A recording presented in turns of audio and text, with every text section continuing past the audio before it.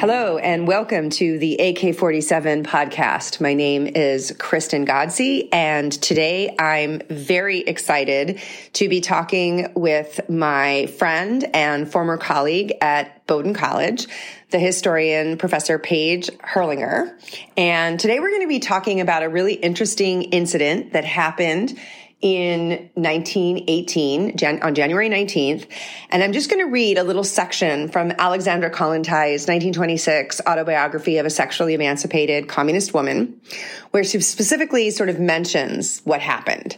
And what she says specifically is this: a special fury gripped the religious followers of the old regime when, on my own authority, and then she parenthetically says, the cabinet later criticized me for this action, I transformed the famous Alexander Nevsky Monastery into a home for war invalids. The monks resisted, and a shooting fray ensued. The press again raised a loud hue and cry against me. The church organized street demonstrations against my action and also pronounced anathema against me. So, I think the very first thing that I would love to ask you about is, what does it mean to have the church pronounce an anathema against you? And also, if you could give us a little bit of context for why Kollontai did what she did and why she got into so much trouble and angered so many people in Russia at this particular moment in history. Okay, sure. Well, and first of all, thank you for having me here to talk about this. This is a very dramatic story, but it's also, I think, a really interesting one to unpack. So anathema, as it sounds, is definitely not a good thing from a religious perspective, but the idea is pretty straightforward, that someone has committed such a grave sin that the church wants to kind of punish them by excluding them from the church community until they repent. And repentance is always possible, but until that time that one agrees to repent, one is excluded from all the rites of the church, and including attending liturgy, for example. But also marriage and christening. All the rites of the church. Yeah. You're not going to get a priest to show up and help you do anything. So it's bad. Yeah. It's pretty bad. And it can be very dramatic. It can be very public. It can be read out loud by priests throughout churches. And, you know, because the other point of anathema is not just to punish the one who has sinned, but also to warn other faithful Orthodox away from that person, so that puts more, so that they're not being tempted by them or somehow compromised by them, but also so that puts more pressure on the faithful to repent. Right. And at this particular moment in time, the Russian Orthodox Church also pronounced anathema against all Bolsheviks. Is that right? Yes. So this was an opportunity for the church to really make it clear that they did not accept the Bolsheviks' point of view on God, which was to be militantly anti-God and atheist. Yeah. Right.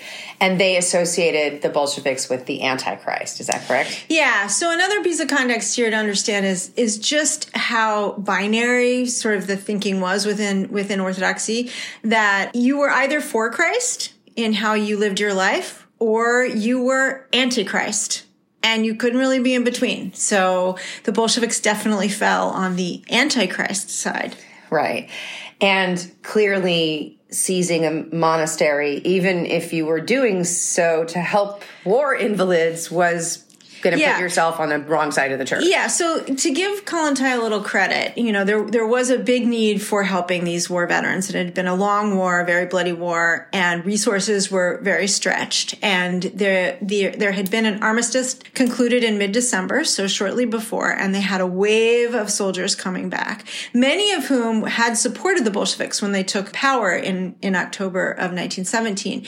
So they needed to do right by them and find a place for them to go and to be taken care of. So she saw this, big empty facility, and she's like, well, let's do it. It's right in the middle of the city, very convenient, with a lot of resources. And she thought, what could be wrong with helping these defenders of our country? How can anybody argue with that? Right. And she was the commissar of social welfare. It was her job.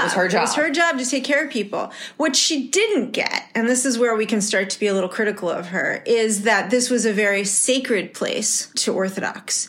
And so to have it requisitioned in this way by this young and still very fragile state was a very daring move, whether she knew it or not, because the faithful were not going to let this go easily. Why is the monastery so sacred?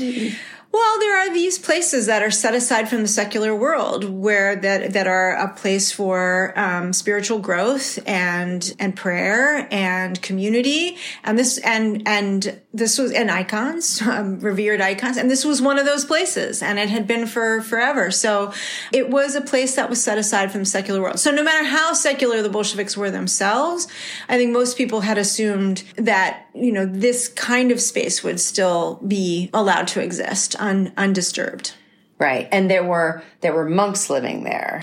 Yeah, and there were clergy, and there were people who would come in and out, and it is literally set apart. There's a huge cemetery there where a lot of people, have their final resting place. So it's a place of peace and contemplation and spiritual communion. Right. And so what I understand is that she wanted to take over the monastery because not only was it rooms to put the war invalids, but they also had food and candles and some sorts of resources.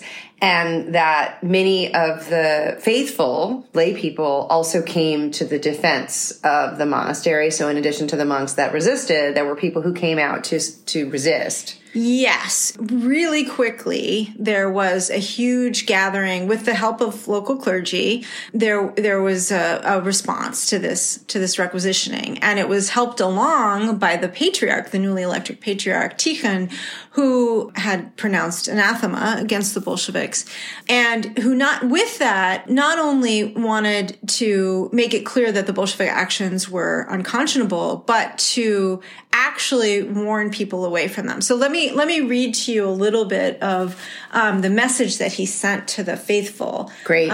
In the immediate the days following these events. Okay, so the message to the faithful reads, quote, "Parents, if your children are Bolsheviks, demand with authority that they renounce their delusions, that they repent a great sin, and if they don't listen to you, renounce them.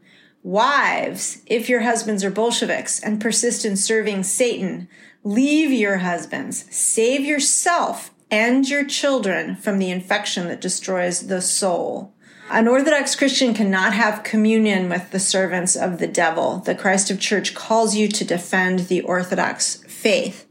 So in effect, this requisitioning of the monastery not only gets believers out into the streets protesting it, but it also forces on them a choice. Are they going to sit back and let the servants of Satan rule unchecked, or are they going to stand up and fight, even if this meant breaking up their own families and denouncing their husbands and their sons or their children. And of course, at this particular moment of time, Kollontai has a relationship with Dybenka, who brings some sailors, and the sailors, there's a fray, and they start shooting, and eventually a priest dies. And it's in the aftermath of this that, the whole kind of situation of the church and state has to be dealt with, right? Yeah. Can you talk a little bit about that? Yeah. So it's fair to say that this confrontation that started in the monastery, it's not something that Kollontai consciously provoked, but it definitely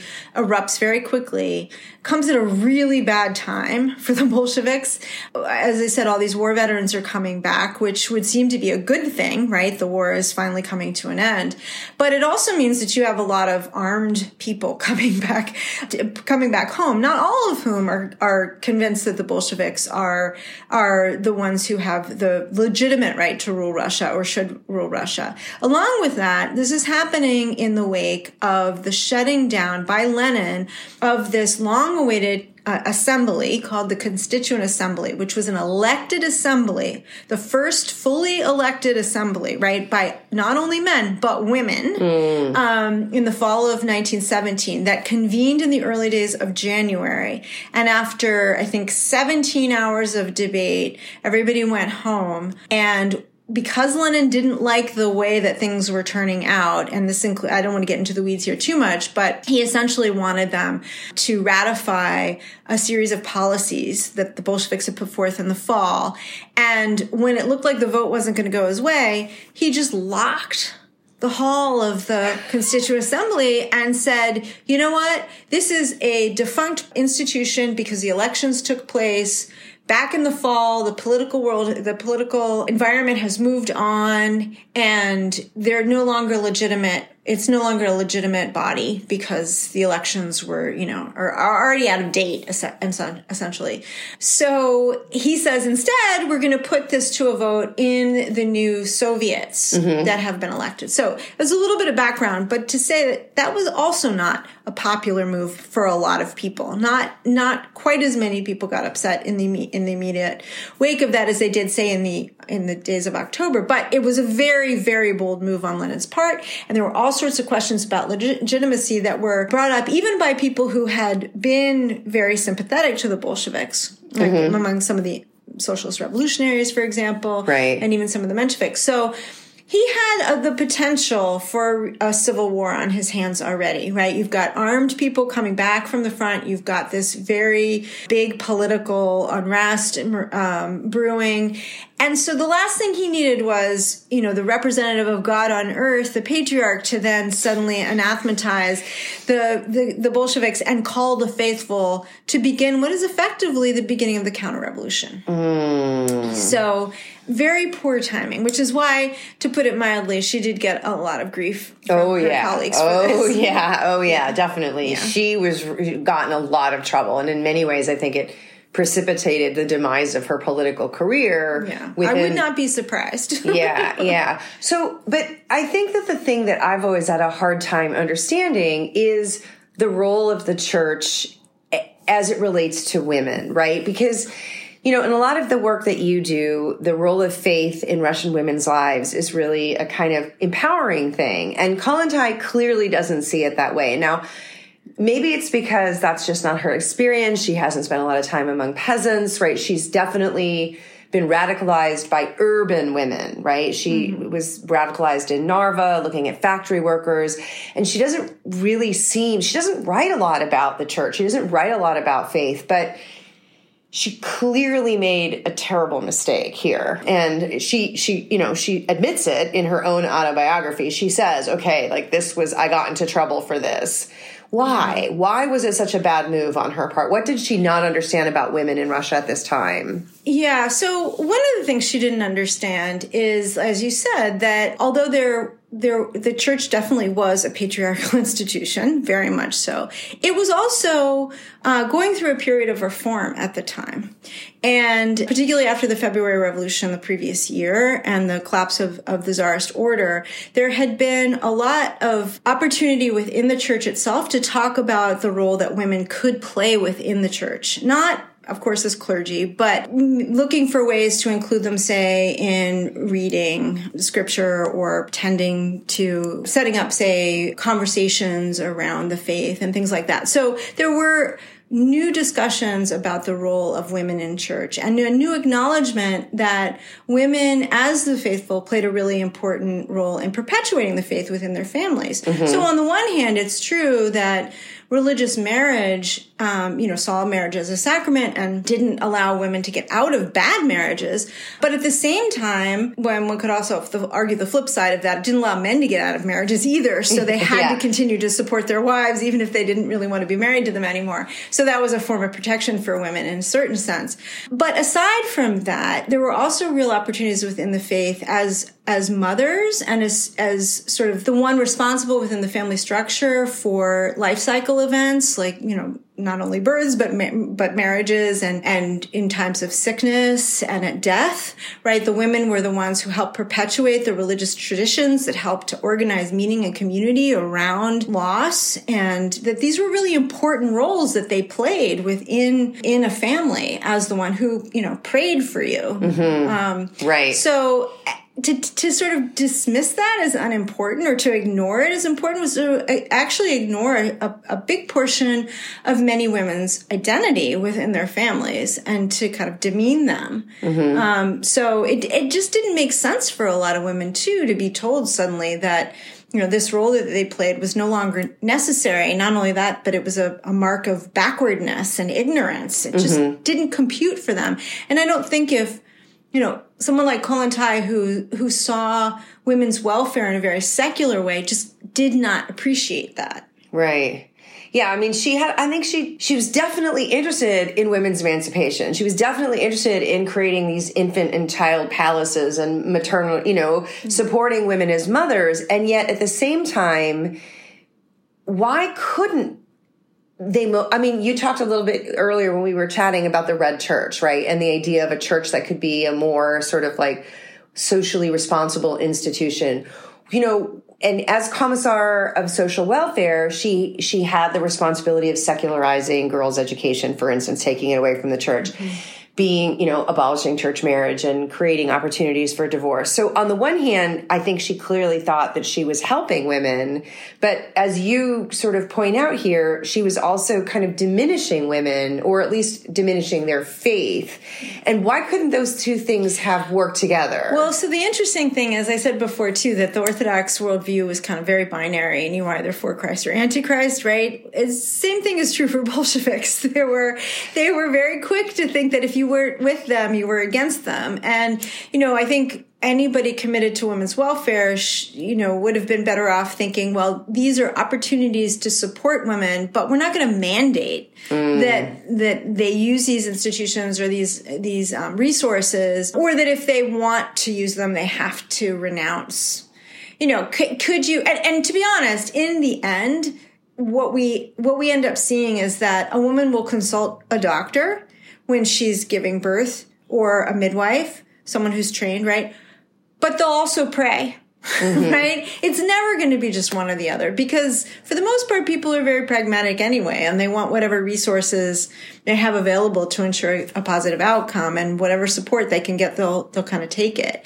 But I think the Bolsheviks also tended to be very dismissive of traditional practices like prayer as something that were important to people. And keeping in mind that this was a time of years of war and revolution, and now we're on the cusp of a civil war, and then famine, and people are going to need those traditional resources just to get from day to day. Right. And the Bolshevik state is never going to have the budget that it needs to be able to create the institutions that are going to make up for, to be able to provide people with what they need, with or without prayer. So trusting that this Bolshevik state is going to, take away their God and give them all, salvation in another form who's going to do that? It's not going to happen anytime soon. Right. Yeah, I mean, the other thing that we talked briefly about is that very soon after these events, there is the formal separation of church and state. What does that actually mean in this context? Well, so they were also granted freedom of conscience. Okay. So at the same time.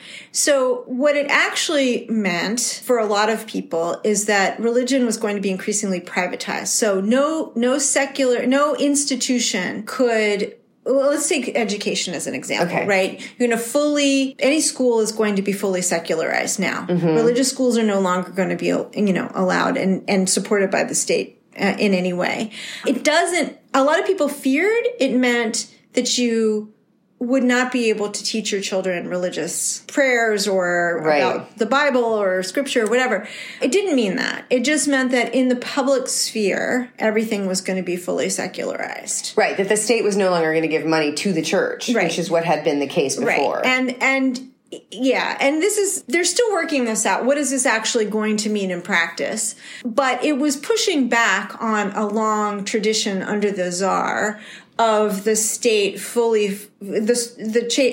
church and state being fully in sync, right? So even on the battlefield, for example, right, the troops have clergy who go out and pray with them before every battle, and it's seen as part of being Russian. You actually had to be Orthodox to be Russian. I mean, this was a a legal requirement. So the Bolsheviks are separating church and state for that very reason. Right. They're free. They see it as a liberation, as a kind of emancipation of people from the purview of the church. Right. And I mean, Lenin probably was planning to do this, but this action of Kollontai at the Nevsky Monastery sort of precipitates maybe this happening a little bit faster than he might have wanted. Well, it certainly raises the alarm of the faithful very quickly, and that forces the Bolsheviks' hand. Right. Yeah. Right. Yeah, and there are many more demonstrations throughout the spring, and things intensify in August of that year. There are more clerical executions, but the Bolsheviks are going to finally realize that this is not an easy battle to win, and so they're going to back off at certain points in time and then wait until they have another opportunity to go after the church again. The next big opportunity will be in the context of famine in 21-22, when they go into churches and requisition a lot of the church's wealth and this is very much the Kollontai argument, so that they can effectively turn that wealth into resources for the starving. So the idea of attacking a moral authority from the position of a great moral need in the country, basically. Yeah.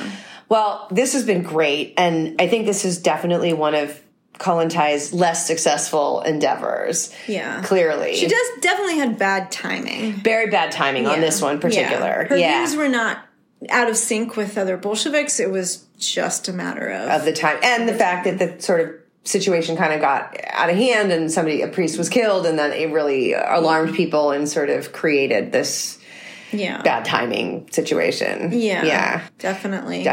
All right. Well, in the last minute, I know you've got a book coming out later this year, which talks a little bit about this period. Do you want to tell us a little bit about your book?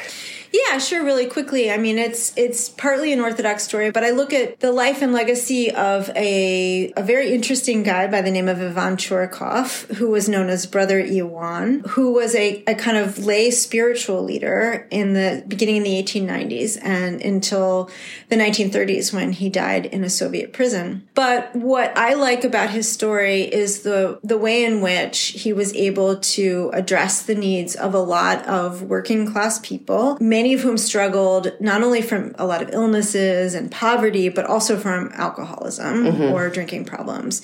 And he was able to sober people up and to heal them. So he was both a preacher and a healer who was extraordinarily popular in his day. At the time that we're talking about right now, in the city of it was called Petrograd in 1918. Right. Petrograd, today St. Petersburg. He had somewhere in the neighborhood of 100,000 followers. Wow. And yet he has very few people outside of Russia have ever heard of him. But certainly at the time he was very well known, so much so that he got the attention of the Soviet government and was eventually shut down and arrested and, as I said, died in a prison. But my book takes on reconstructs his story and the community that his followers founded, which survived not only his lifetime, but into the Soviet period. So the book traces their story through the Soviet period, and they continue to exist today as a group of believers. That's amazing. And it teases out their relationship, which was very fraught with the Orthodox Church, depending on exactly what period of time you're looking at. So, okay. And what's it called?